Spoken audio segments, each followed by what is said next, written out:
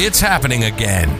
Welcome to Work Cookie, a CBOC podcast. As we broadcast around the world, get bite-sized morsels and tidbits from our industrial organizational psychologists, other experts, and the latest research on the workplace to boost your organization's effectiveness. Sign up now at cboc.com. That's SEBOC.com to engage with our community, gain a sense of belonging, access our other media, and get rapid advice from our experts at cboc.com. Welcome. I'm Dr. Jeremy Lucabaugh, Industrial Organizational Psychology Consultant and Workplace Communication and Negotiation Coach.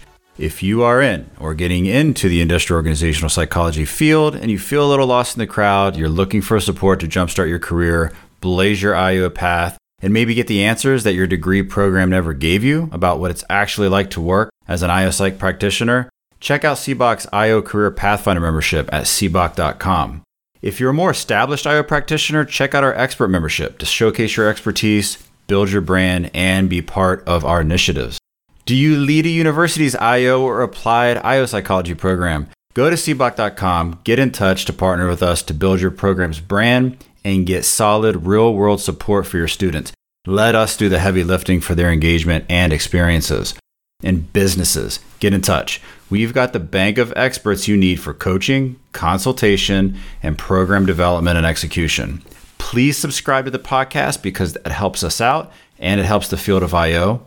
Also, today, we have Tom Bradshaw with us, a voice and speech coach and a damn good actor too. He is the official voice and speech coach for the industrial organizational psychology community. Well, hello, everyone, and welcome to our weekly gathering of IOs, HR recruiters, and one actor as we try to navigate the world of business and make it a little friendlier and more profitable for the organization, but doing it in a friendly manner. But today, Jeremy, as we continue doing some spring cleaning, we're going to look at re-energizing your teams, refreshing them, getting them a fresh start, especially, I imagine, if we have a team that's a little dysfunctional. I cut out for a second, but I think I could tell where you were going with that, Tom. So, yes, on the topic of re-engaging teams, something that stuck out of my mind with this is how do we finally realize where we're at in terms of a state of dissatisfaction with this current state, whether you're in a team or whether you're leading teams, and when is it time to do something? There's a book called The Willpower Instinct. It's a very interesting book with lots and lots of studies and practical implications of these studies related to willpower. It's a very good read. And I remembered one in there where there was a study of people that were it was a smoking cessation study. And from what I recall, the method that helped these smokers actually stop was basically reducing the ability to change your mind, reducing the ability to not follow through.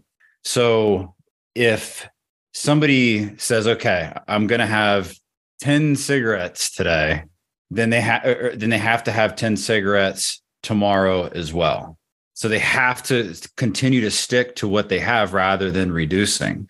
So only by so they can't say, I'll do it tomorrow. I'll have 10 today, but fewer tomorrow. So whatever, the book title is called The Willpower Instinct. Somebody asked. The Willpower Instinct. It is a yellow book. and I'll try. It's a yellow book. I'll try Jeremy.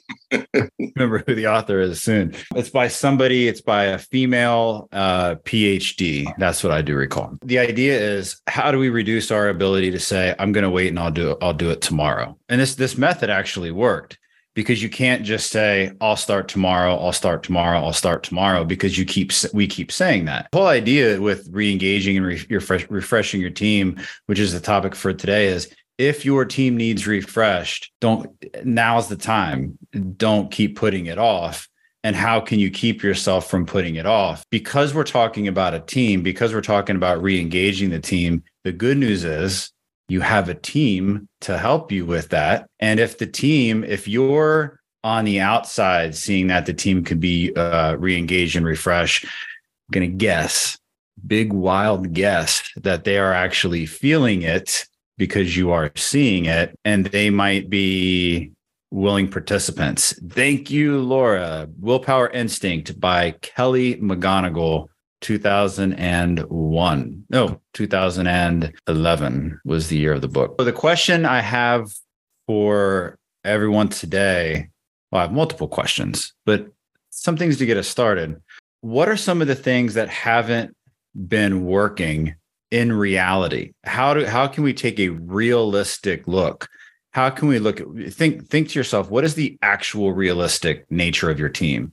Not the rosy look, not the I wish it will be, or it was, and you hang on to that.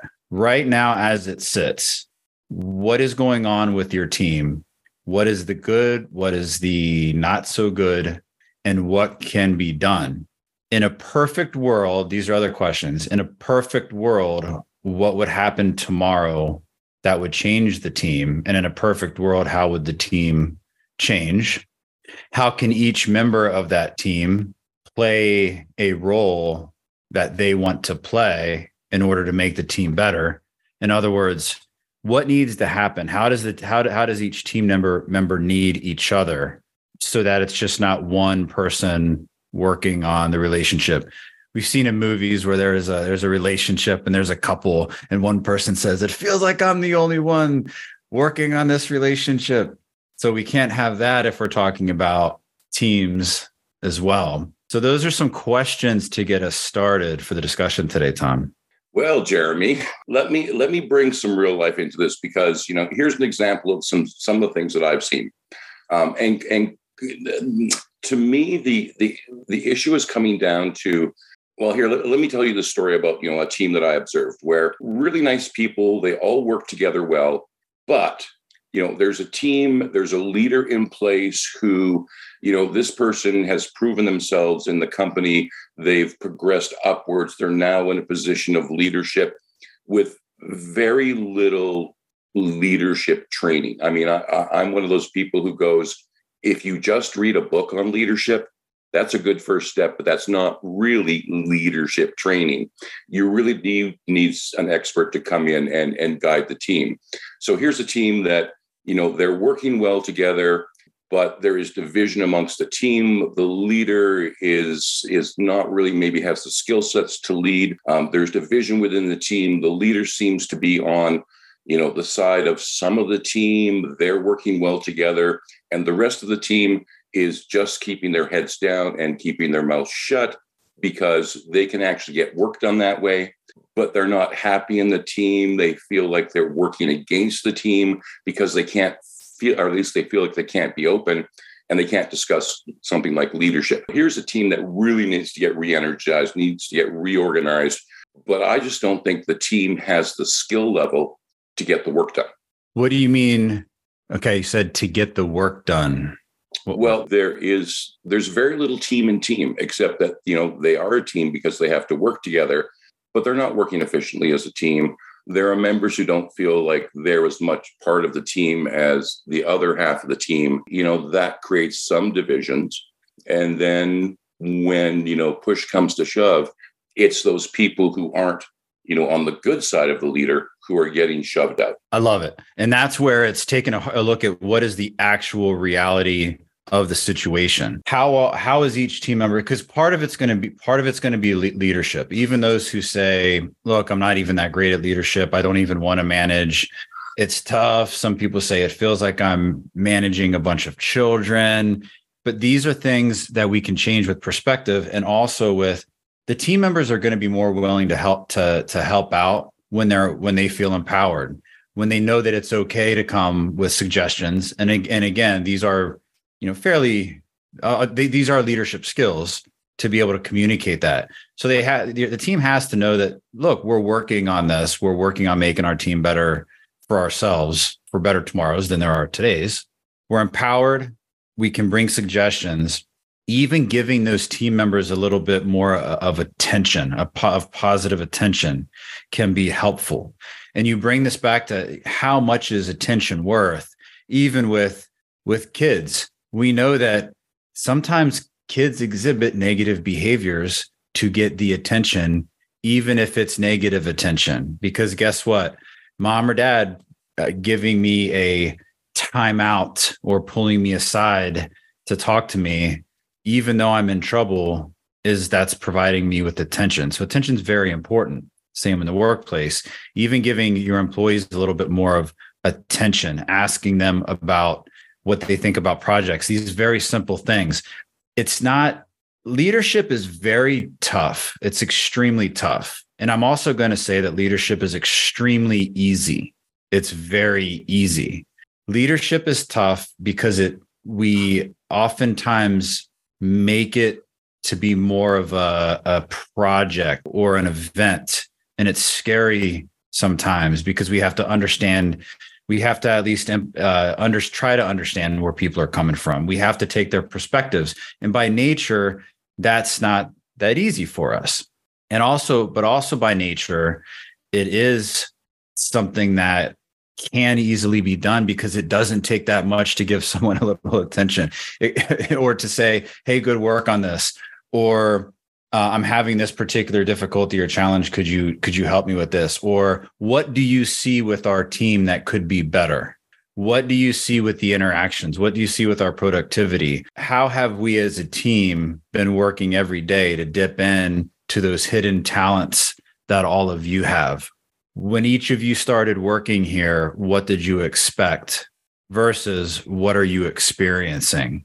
Get them down to the basics. And if you don't have that grade of trust with your team, you can never go wrong with asking questions. People love to feel heard and understood. We've said that, I think, maybe once before, Tom. So people love to feel heard and understood, and simply by asking them questions. But don't fall into that trap if you're of the leader of then being Judger McJudgerson when they do provide feedback. Don't be judgmental about that feedback. Be open to the experience and be open to the feedback. But ask some good questions that get back to the basics. Tom? So is it fair to say, because when I'm looking at teams and people who lead teams, they want to be managers, not leaders. And they're in the position of, hey, the team is getting the work done and they may hate me, but they're getting the work done. And my boss likes the fact that the work is getting done. And that person's boss likes the fact that the work is getting done. But my team is about to quit because they don't like the way that I am managing them. What it sounds like is you're describing how managers can actually go from just managing to leading and actually reinvigorate that team, because even though they might not like me, I know that they're good people and I know that they get the work done. Can I, as a person who leads a team, listen to this episode and go, okay, I can shift into leadership? Yes, asking through those things and through those questions. And I will add that if it is a little scary to get into the leadership aspect, you can still consider this as managing, because what is the whole idea of managing? Keeping things on course, on par, making sure nothing goes wrong. And how can you make sure nothing goes wrong? If people follow procedure, if people showing up on time, if you're not having a bunch of conflict that derails. So you can look at this even two-pronged of practicing management while dipping your toe into the ever so blue water pool of leadership. And the water is warm. Jump on in. Maria, let's go to you. Thank you. Dr. Jeremy mentioned the word attention. And we know that just like children, right, negative attention is also recognized. And I think one of the things that leaders really need to think about is what you're saying in a group meeting and how you're behaving with an individual one-on-one has so much more impact than you know. And if you're only reacting to an employee when you're one-on-one with, and sharing only the negative aspects of what they're doing, how they're not doing something right, and yet in the team meetings, you're talking about what a wonderful team it is, you're sending such mixed messages that people don't know what to do with that. And, I've seen it in many different industries. It's just very sad to see.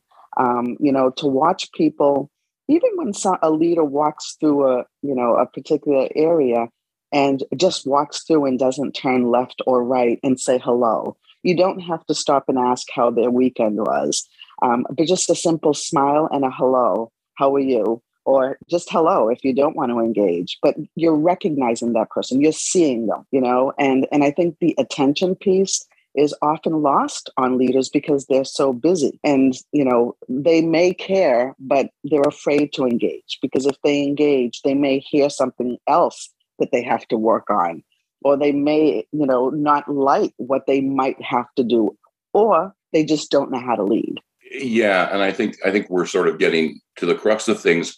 Dr. Arianna, if you're available, I'd love to go to you because, with your experience, you're kind of on the front line of this, working with organizations and looking at their teams. Is there something you can add to this with your own experience? Hi, Tom. I'll do my best. Sorry, I've had some connectivity challenges today. But yeah, I think that what we've been talking about is spot on. We have to create environments of trust and psychological safety. And there's many ways of doing that. But I think congruency from the leader in what they're asking for from the team and what they're giving attention supports the rewards and recognition of the system, having those tie-ins to the organizational level. But at the end of the day, there is a lot of elements of compassion and care and attention, like what's already been said. So there are many leaders who get almost a little egoic in their leadership and get really excited and feel like they're now head honcho and use that as an opportunity to not give the attention that is needed to the team. They may ignore emails or not necessarily take the time out of their day to walk around if it's an on-site and say hello to people. And those are the things that people notice and may not feel recognized for. And if they're not feeling recognized and seen in an organization, they'll be tempted to find another place that does value them. So I think it's a lot of the topics we've talked about before, but just continue to create those feedback loops that help employees understand why it's important that their contributions are present and how that contributes to the team success and organizational success. All right, Linda Anna, thank you very much for that, Dr. Arianna. Linda Anna, I'd like to go to you next because Dr. Arianna raises a really good point of employees being appreciated, especially by leadership. Do we have a gap there that leaders just look at their employees as pawns that can be easily replaced, and they're not actually appreciating the work that they're doing? Well, I think there is a gap, and otherwise we wouldn't have so many issues of disengagement and turnover and things like that. I think it takes a bit to create that appreciative environment. And we're talking about, leaders who want to re-engage their employees and so forth and refresh their teams. Well, if you've got a leader with a team who is disengaged, then the leader needs to be able to look at themselves and really decide that they want to do something to change the way that the team is interacting, because it didn't get disengaged by itself. The way to get them re-engaged is really to do what the initial engagement process is. There's not something different for re-engagement than there was for initial engagement. And so one way to start, Jeremy had mentioned asking questions, but again, the trick in that is you can ask questions, but if you don't really want to know the answer or not willing to do anything about the answer, just don't ask the questions either, because that creates more disengagement, because they say, why bother even having a conversation with this person? It doesn't matter. I think that if a leader wants to start somewhere, I think that they need to go back to the basics and think about and communicate to the team, what is our purpose here? What are we all working towards? What's that alignment thing that we're trying to get aligned with so that we all feel motivated when we come to work? And I think that's where you need to start, and then you can build from there. Thank you very much for that. Brendan, great that you're here because once again, you're on the front lines of this stuff. So go ahead. I think Linda Ann just had a perfect segue into something that I wanted to talk about which is regards to communication. I think employees do it, managers do it. It happens at both levels. So there's this natural inkling to stay away from certain conversations because we're so scared that we already know what the answer to whatever our question is. And I had a conversation with an employee yesterday where it was like, you want to ask these questions because maybe it's not going to be what you think it is. And the other thing you're scared of is that it is going to be what you think it is, but that's a beautiful gift right there, because then you have clarity about the future and is this going to work for me? Is this not going to work for me? I think we shy away from those conversations because we think we know the answers, and either confirming that, yes, that is true, or no, that's not at all the case, can be so beautiful if we would just accept that communicating is the most important part. I've stated this before. Human beings have existed for how long, and we still don't know how to talk to each other. Being a voice and speech person, people will often ask me if I speak different languages, and I'll say, no, I'm still trying to master English. Dr. Ariana, let's go to you.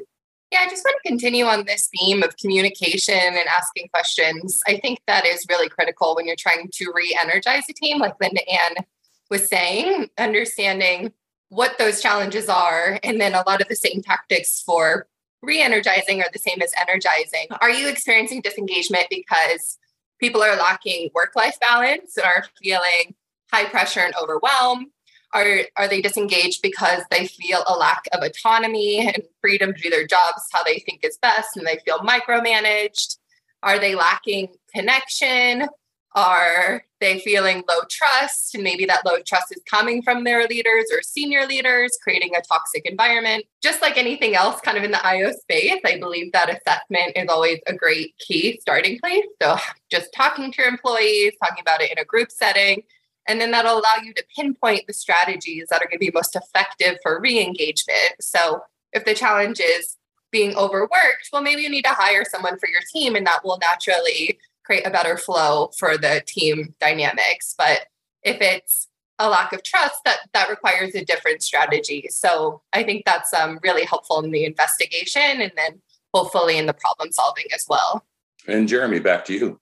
Jeremy, your mic's muted. Get out of here, Tom. Really? What you were saying was brilliant, but Oh, yes. It was fantastic. What Dr. Ariana was saying triggered a couple of things, which ties in directly to a research article for today, which I just put in the chat. You mentioned overworked as one thing, and a lot of the other things you mentioned in here. There's a study which I think provides a very valuable starting point, because you mentioned how to pinpoint where to start so that you can create a process for it. This is an article called Building Engagement in the Workplace by Arnold perhaps Baker. And the reference will be in the description. Definition, because it's always important to define, but here's a different way to look at it. So we look at what engagement is. What would happen if we looked at what the opposite of engagement is? So when you look at engagement, I'm going to read a little bit, partly verbatim, partly paraphrasing. Research on burnout presumes that the opposite of burnout is actually work engagement. And there's different schools of thought on that. Burnout and engagement can't be just completely polar opposites. Burnout can be the erosion of engagement with your job, with your team, where the energy that you have turns into exhaustion, involvement turns into cynicism, and efficacy turns into ineffectiveness. So when you look at this view, engagement, when you look at engagement, it's energy, it's involvement, it's professional efficacy. And these are direct. Many of you have heard of the MBI, the Maslach Burnout Inventory. It's an assessment to measure burnout. But engagement is characterized by energy, involvement, professional efficacy. These are direct opposites of the three burnout dimensions in that particular assessment. So we can start to identify, because again, it's not just providing things, it's also removing barriers to engagement. So it's not just how can we engage, it's how can we remove what could be a polar opposite, which is burnout. And look at what burnout can mean here when we're talking about a team.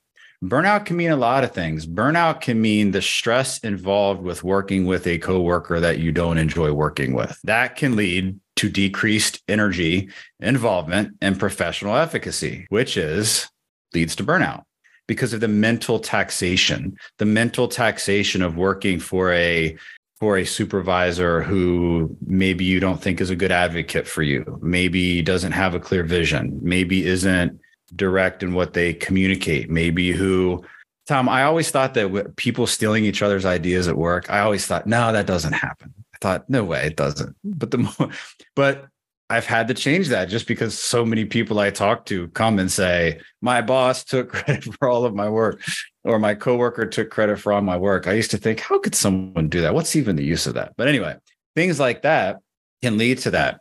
So there's another school of thought that I'll share before turning it back, is looking at the work engagement as another way of defining it. Positive, fulfilling work-related state of mind characterized by vigor, dedication, and absorption. And think about this when you look in the context of a team. In my mind, I picture, these different, I picture like a piece of paper with different circles with little profile pictures on. And I imagine these dotted lines and these solid lines and these different connections between the team members, meaning a line of tension or a line of synergy or a line of similar work styles or a line of disagreement or political struggle or power struggle within the workplace. So that's what I'm looking at when these hidden lines that are in between all of us. Vigor is characterized by high levels of energy and mental resilience while working. And we can characterize, Tom, we've mentioned this before, we can characterize resilience as the variety of responses that we have when we face challenges. Dedication refers to being strongly involved in one's work and experiencing a sense of significance, enthusiasm, and challenge, which is something we talk about. People do like challenging work. Having challenging work that they like allows people to perform. It's necessary. It creates a level of stress. In order to perform, we need stress in our lives, not bad stress, not too much stress, but we have to have a certain level of stress that acts as a trigger and provides energy. And then also what sticks out here to me is a sense of significance. That's where that attention piece that we spoke of falls in. And that's very important. And that can be led through either team management or connections within the team. Lastly here, absorption is characterized by being fully concentrated and happily engrossed in one's work, whereby time passes quickly and one has difficulties with detaching oneself from work. One last line. In short, engaged employees have a high levels of energies and they're enthusiastic, and they're so immersed that time flies, meaning how can we take this and parallel that with pinpointing, as Ariana said, pinpointing where do we start? I always like to take these as how can we take these little bits of nuggets and start to say, what is my team's level of vigor? What is their level of dedication? And what is their level of absorption individually and as a team?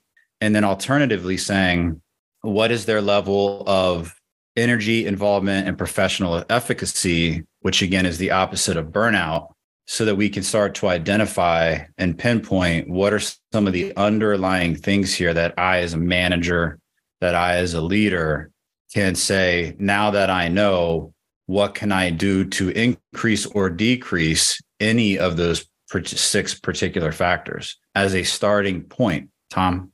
So if I was to just go through that system, or if I was to hire Dr. Jeremy Lukoba to come into my organization and ask those questions, can you then present me with a 10-step roadmap of how I get my team re-engaged? Tom, I guess I didn't want to talk. I turned my mic off rather than on.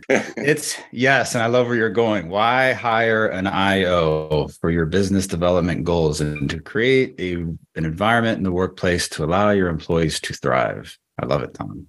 Yes. So those are types of things that we do. And we look at organizations very tailored to what's going on, and we look at the challenges. We provide recommendations, we provide suggestions based on what we already know, meaning the studies that are out there, the data, and we also help with the data collection so that we do it in a way that we make sure we know what we're measuring and we're measuring what we're supposed to be measuring, and that we're using assessments and we look at all the psychometric properties of it to make sure that it's a good assessment to use, whether it's especially determining a high stakes situation versus hiring, firing, promotion, those kinds of things versus your low stakes situations, more like professional development and team building.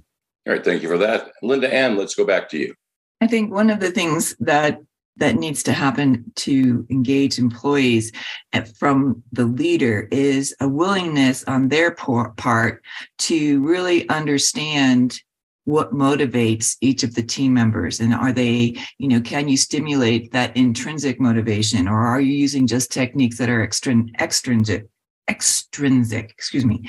And because sometimes I think leaders look at their team and they want this team to function all utilizing the same factors and techniques and things like that. And you really do need to go down to the individual level with each of your team members and understand how you get them to be motivated. Whether some people are extrinsically motivated, but really you need to understand what it is that's going to get them to perform at that next level. And it needs to be done on an individual basis. To apply it to the whole team and expect you to get where you want to go is you're just going to have people falling off that wagon all the time. So let me ask you, in your experience in HR, how many leaders are willing to take those steps? What percentage is it? I'm hoping it's at least 50%. I think there needs to be an education process before you get to the 50%. I don't think they even realize that level that they need to get to. Some are really, I've worked with some that were really like, help me get there. And others it was a little bit of a tooth and nail kind of thing. Do we have the wrong people in the wrong positions? Sometimes, yes. And maybe we'll leave it at that and we'll go to Lee. Have I mentioned how brilliant Linda Ann is? I mean, all these things that I was thinking, and she just stuck that right on out of there. I was like, wow, that woman is smart. No, all joking aside, she hit the nail on the head. I mean, you really have to take this down to an individual level because people are individuals. And as much as we'd like to think of a group is made up of individuals. And and to kind of segue off of what Jeremy said, coming from an internal perspective, I mean, yes, bringing in an external IO consultant, bam, great idea. But if you don't have those kind of resources, but you have someone with the skills on the inside, so maybe you don't have the budget to do the assessments and all those cool things that IOs are known for and so good at, you can still do a lot of the same things from observational. I mean, maybe not quite as effectively or as quickly, but just from observation and getting to know those people, to know, to your point, do you have the right person in the right job? Because sometimes the motivation is just putting somebody in a different position, doing something that they find more interesting, or something that they consider a step forward. Even if it lateral on the org chart, it may be a step forward for them because it allows them to get that challenge that we were talking about, to be able to move in that direction that they want to go. And also, by the flip side of that, is knowing the person that wants to stay exactly where they are and leave them alone if they're doing a good job. Just by doing just a little bit of shuffling, you can, streamline your team. You can increase your morale. You can improve the culture. But to do that takes an amazing amount of reflection and being able to admit maybe that wasn't the best decision, and maybe we need to rethink that, which is hard to do, and for all of us. And so to be able to go, I hired Bobby and put him in that position. Maybe that's not the right place for him. Maybe I need to rethink my decision and, move Bobby somewhere else, or even necessarily, maybe he doesn't even need to be part of our organization anymore. It's something you have to consider. But you can, if you really pay attention to this, you can rearrange your stuff kind of on an ongoing basis. I mean, I worked for an organization that they did a complete reorg like every fiscal year, which was chaotic. And I don't think you need to go quite to that level. But throughout your year, you can go, hey, look, we need to rearrange our chess pieces a little bit so that we're playing that 4D chess instead of, the normal 2D. And I think that you can really improve things within your organization and improve your retention and improve your morale and all these other cool things that we like to talk about. Well, but Lee, my company, all this sounds really, really good, but, it also sounds like a lot of work. And, we're so busy right now. Is there really an advantage for us to do this? Oh, without a doubt, it's a lot of work. But key thing is that I don't have to do it all today. This is where planning comes in. This is where your strategic plan can come in, to where we can set milestones for this quarter and next quarter and, on and on and on, to where I can say I can do this in bite-sized pieces. The old adage of how do you eat an elephant? One bite at a time. And this is the same kind of thing. We don't have to do it all right now. But the point is we have to do something. We have to make a move. That whole thing, the journey of 1,000 miles starts with a single step, and even if you're not going quite like you do, if it's 2 steps forward and 1 step back is still the cha-cha. We can make these progress without making it a huge, massive thing that's going to cause a lot of immediate resources and money and chaos and all that kind of stuff. We can do this in an orderly fashion, just like you should be, when the fire alarm goes off, do it in an orderly fashion. We can do the same thing. All right, Maria, let's go to you. We talked a little bit about engagement, and Lee also mentioned some things I was thinking about, but the higher a leader goes, the less engaged they become, right? Likely because of where they're at and what their responsibilities are. But for those leaders that believe that they are leading by having these weekly meetings and so-called engagement with their teams, are they trained, if you will, to understand the dynamics in the room week after week? And what are they doing with that? And is there an opportunity for somebody to train them to look at the room, to look at why Johnny isn't talking ever and why Sally is always bringing something up?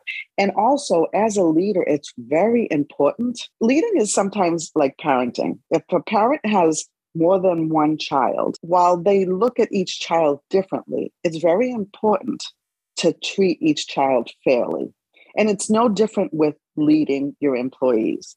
If there's favoritism that's evident, or that value is expressed more towards one employee over another, you're going to have disengagement, and unfortunately, it also creates animosity towards that employee who's being selected by the leader. They become their pawn inadvertently, unfortunately. So I think it's important for, like you said earlier, reading a book does not make you a leader, and there are many leaders who do spew the title of the book when they think they're giving you good advice. I've experienced that myself. Have you ever read the book? No, it's read the book, never asking, have you read the book? And oftentimes I've had a book given to me and without asking if I've read it, and knowing what's in that book, I've not had the courage to say, well, with all due respect, you're not exemplifying this either. And I think that's the piece that we really have to think about. Are those leaders aware of the dynamic that they're not necessarily creating, but allowing in that room? Yeah, I agree 100%. Sometimes those books cause more problems than good. Linda Ann, let's go to you. Yeah, I love what Lee was saying, about having the patience to go through the steps that it takes, and to leadership is a practice. So, and one of the things that we need to look at is embracing some micro learning. Right? We can only, we can't drink from the fire hose. And so trying to implement all those kinds of things all at once when you read a book or whatever. I've even seen some information that says only read 7 pages of the book at a time, because you can only absorb that much information and then use it. And so I think that we need to have some patience with ourselves in that process of building our practice of leadership.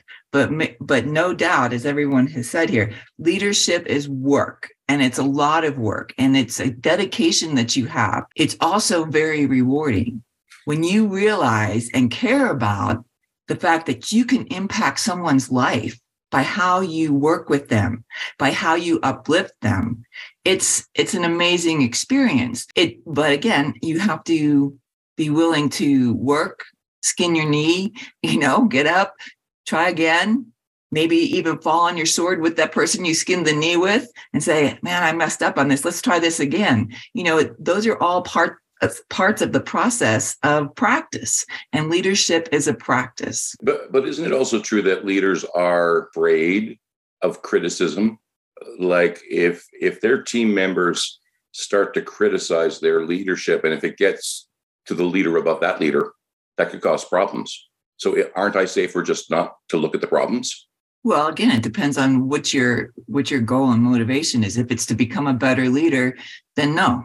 And if it's some part of your career that you really want to be a leader and it's important to you and it's exciting to you, then no. And if people are giving you feedback about your leadership, as Brendan said, that's a gift, and you can accept it or not, but it's a gift to get that. Otherwise you can go through life, like the emperor with no clothes.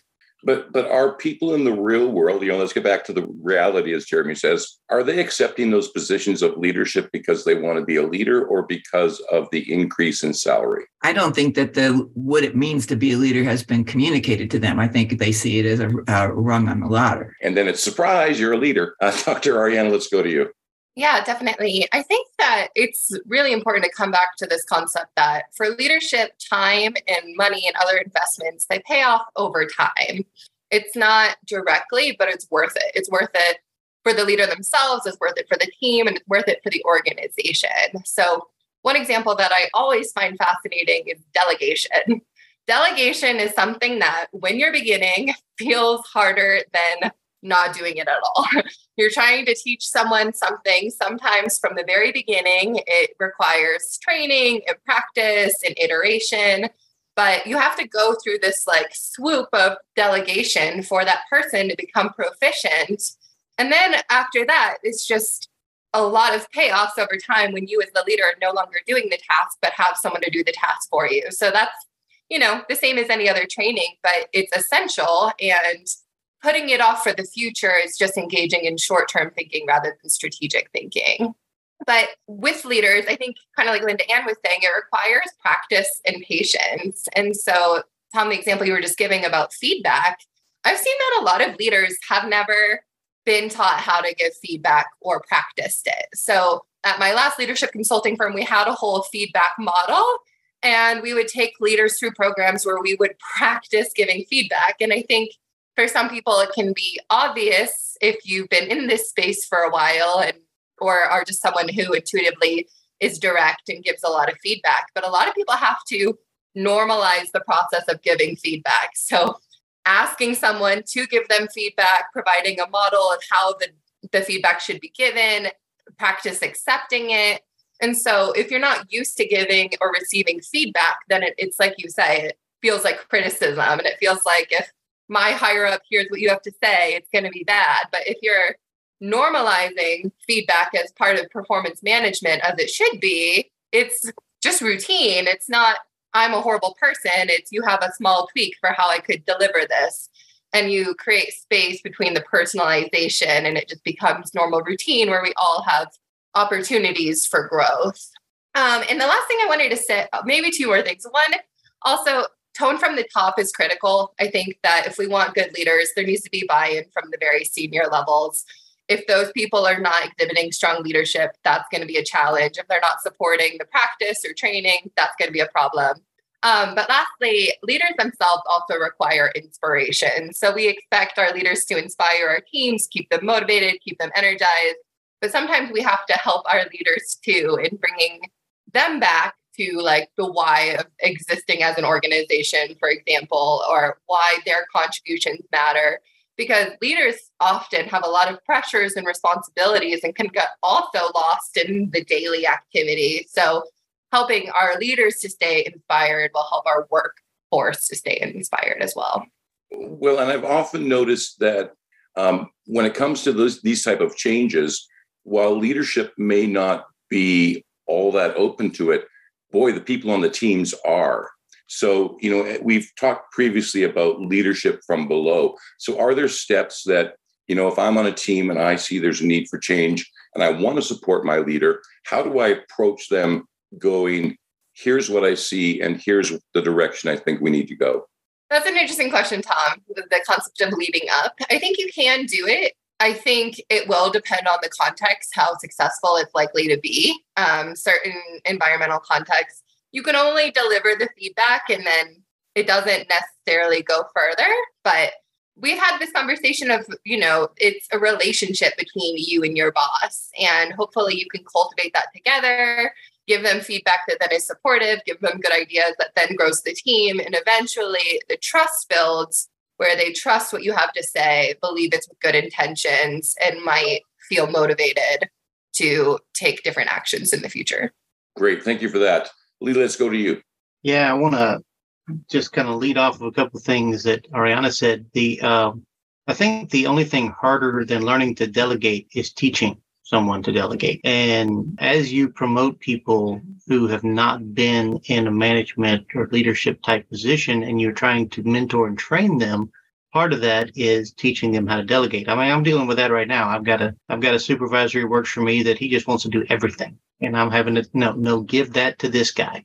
And I'm in many cases having to direct the delegation. He's getting it, but it's so much easier and faster, as Ariana said, it's so much easier and faster for him to just do it. And then he knows it's done and all this kind of stuff. And then, all that. So that's a challenge. And the other thing is on feedback is, not only do you have to learn to give feedback, you have to learn to receive feedback. And a lot of people, even if they used to be really good at it, as they get higher up the food chain, they get less and less, and they get out of the practice. And so when somebody does give them feedback, it's like, as she said, it's like criticism, because, how dare you tell me I'm not doing, the best thing ever. And I mean, just recently, I gave some very frank feedback to my boss, and he was a bit taken aback at first. And then as we progressed through our conversation and I expressed the fact that I was concerned, for him, not just complaining. And then since then, we've had several very good conversations, but he had to first get to a place where he could accept it, without firing me. And then we could have those conversations that we can address things and we're slowly kind of shifting the trajectory a little bit, because I'm closer to some things than he is. And then I'm having to do that with, the guy underneath me, because he's closer to things than I am, to try to get this information all the way up. Because, I learned a long time ago, never be the senior guy with a secret, because that will blow up and you're the guy holding the bag. So always make sure that information goes right on through you, right on up to the next person, because, you may have to get it to someone who's got the authority to do something about it anyway. But you also don't want to be the one that gets blamed for something that's not actually your fault. I think this is great advice, Lee, but I can see that conversation going wrong in 100 different ways. Will you write a book about how to have those conversations? Because once again, I need a 10-step roadmap. Yeah, maybe I should. Maybe that should be my next gig. It is very difficult. It really is. The whole leading up concept is fraught with peril. And you do have to be very, very careful as you tiptoe through that landmine, because some people are never going to be, open to that. And so you really have to do, just like we were talking about earlier with the small steps, you have to start really small and figure out what the appetite is and the tolerance. Because if you just go in and, what we used to call in the military, if you go in and puke on the boss's shoes, you better figure out if the boss is going to take it or if you're going to pay for it or how much you're going to pay for it. And so you want to take that in smaller doses. Yeah, agreed. And Jeremy, Seebach Publishing, we got to make that a thing. Brendan, we got about 6 minutes left. Let's go to you. Thank you. I'll be fast. So I just wanted to piggyback on some of Ariana's points about the making, as a leader, what questions should you be saying or what should you be saying to make sure that you're connecting with your direct reports. So when you are talking about either delegating things or just having a conversation, it's asking those questions. Does that make sense? Does that make sense to you? Did I leave something out? Is there anything I can clarify you? That phrase goes a very long way. I posted this in the chat. It's something Jeremy said. I will tell you this works absolute wonders with people. It is, what have I not asked that you want me to ask? Or what were you expecting me to ask? Works absolute wonders. And if you think they're holding back, then you pull another Jeremy and you just don't say anything and you let them fill the silence. And that works really well. I wanted to talk on what Lee was saying, where a lot of these conversations, like he was talking about with his boss, there's the ego that comes into play, and there's too much of a focus on being right and not doing what is right. And I experienced that a lot. So focus on doing what's right and not necessarily being right, because that's more important. And the last thing I wanted to touch on is when we're talking about leading, generally we're talking about leading a team or leading an individual.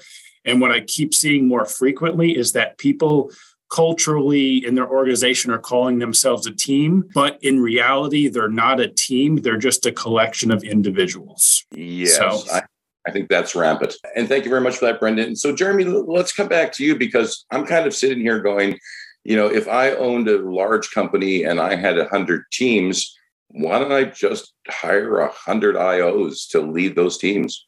Oh, that's a good question. Maybe for a topic of conversation. A lot of it does come down to perspective, and it also comes down to what do we already know, and how can we? I go back to what Ariana was saying. How do we start to pinpoint, and then go from there? I want to read 3 more excerpts from this. It's Bakker, Bakker. And I'll mention that Ariana gave a shout out to the Bakker Job Demands Resource Model. So if you're interested in more that this particular researcher has, please check that out.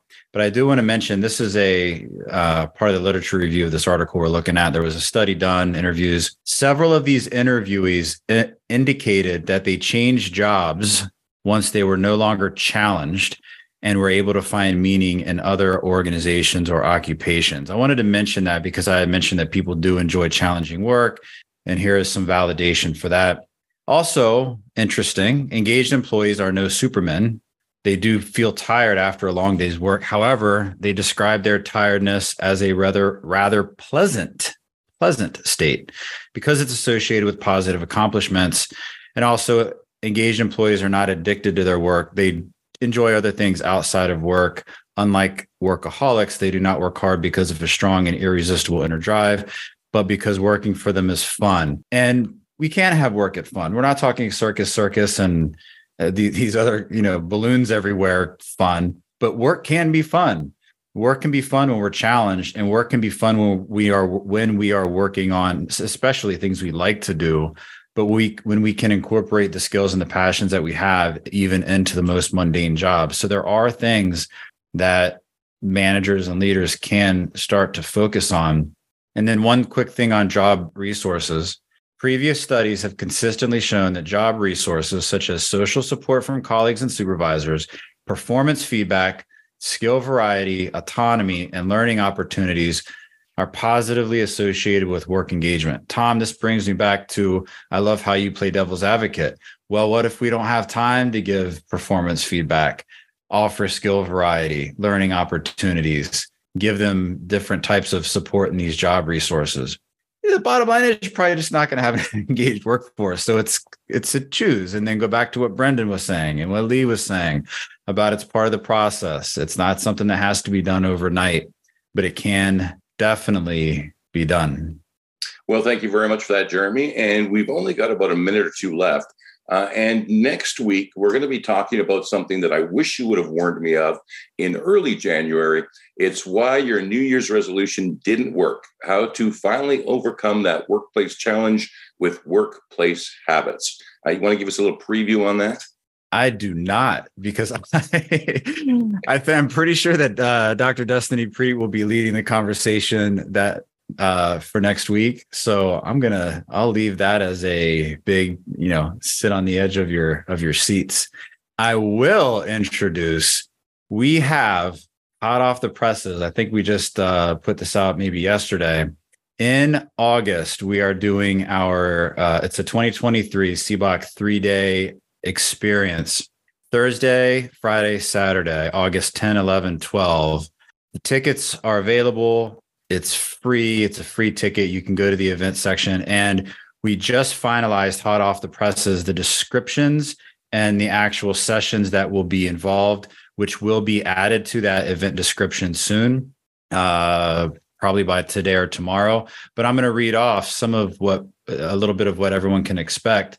We will have, and these are going to be sessions that run anywhere from 30 minutes, maybe an hour, that run from 10 to 4 each of these days. And on Saturday around 6:00, we're going to have an in-person meetup in the Virginia, Maryland area at a currently undisclosed location because we haven't finalized it yet. But if it's what we're thinking, it's going to be a super fun location. During those 3 days, we're going to have an expert member panel. We're going to have a Pathfinder for our IO Career Pathfinder member panel. And all these are going to be discussion based. Building your network through speed networking. Shout out. Thank you, Lee, for that idea. How to drive the field of IO with authenticity and professionalism. How to determine your niche areas of expertise. And Tom, you and I were texting and I said, we've got a special slot for you on Saturday. Public speaking, confidence, and competence. So that's the one that I'm just now letting you know exactly what it is. Optimizing your online presence and brand, establishing yourself as an IO resource, the importance of evidence-based research, thought leadership in the field of IO psychology, how to be a leader of the charge, the competitive advantage, hire an IO psychology professional, job search strategies and interviewing techniques, IO psychology experience scavenger hunt, supporting our IO psychology grad students, and an experience recap and momentum session. So get your tickets. They're free, cboc.com, and we'll see you there. Tom? Well, I know where I'll be in August, but let me ask you, because I'm the luckiest guy in the world because I get to sit here every week and ask questions of all of you people. Is there going to be a panel opportunity for everyone who's really enjoying the Work Cookie podcasts to actually ask a question to Dr. Jeremy Lukaba or Dr. Ariana Thompson or Linda Ann Rogers? Will that be included as well? You mean, will we be at the panels at the events? Yeah. Is there going to be an opportunity for people who listen to the podcast to actually connect with the panel and ask questions? During the event? Well, during the 3 days. During the 3 days. Oh, yeah. If you're listening to the podcast, come on in. It's going to be live. It's going to be discussion. You can ask questions of anyone who's there. We're going to have special panelists, I guess you would say, and it'll be discussion. It's not going to be, here's a presentation, here's another presentation. It's going to be engaging. It's going to be engaging, and we're looking to include a micro credentialing component so that our participants can actually walk away with something. In that regard, it will be an industrial organizational thought leadership micro credential. But yes, everyone, it's going to be, we're all friends and family. The whole thing we strive is community and belonging for IO. So come join us and just be part of us, what we're doing. Well, I'm glad that the oldest profession that you've never heard of is starting to get heard about. So that's right. Congratulations. All right. Thank you very much, Jeremy. And thank you, everyone who contributed today. And thank you to everyone who is listening, because the Work Cookie podcast just continues to grow in numbers. So spread the word and let's make sure every boss on the planet hears these podcasts and we have effective change for the future. All right. Thanks, everyone. And Jeremy, if you want to count us out, we'll see everybody next week. Well done. Well said, Tom. And excellent today, as always. Thank you so much, all the contributors. Counting out in 5, 4, 3, 2, and 1. Thanks for listening to this episode of Work Cookie, a CBOC podcast. Don't forget to sign up at cboc.com. That's SEBOC.com to engage with our community, gain a sense of belonging, access our other media, and get rapid advice from experts. Would it be a bad idea to make your most challenging workplace problems go away? At cboc.com.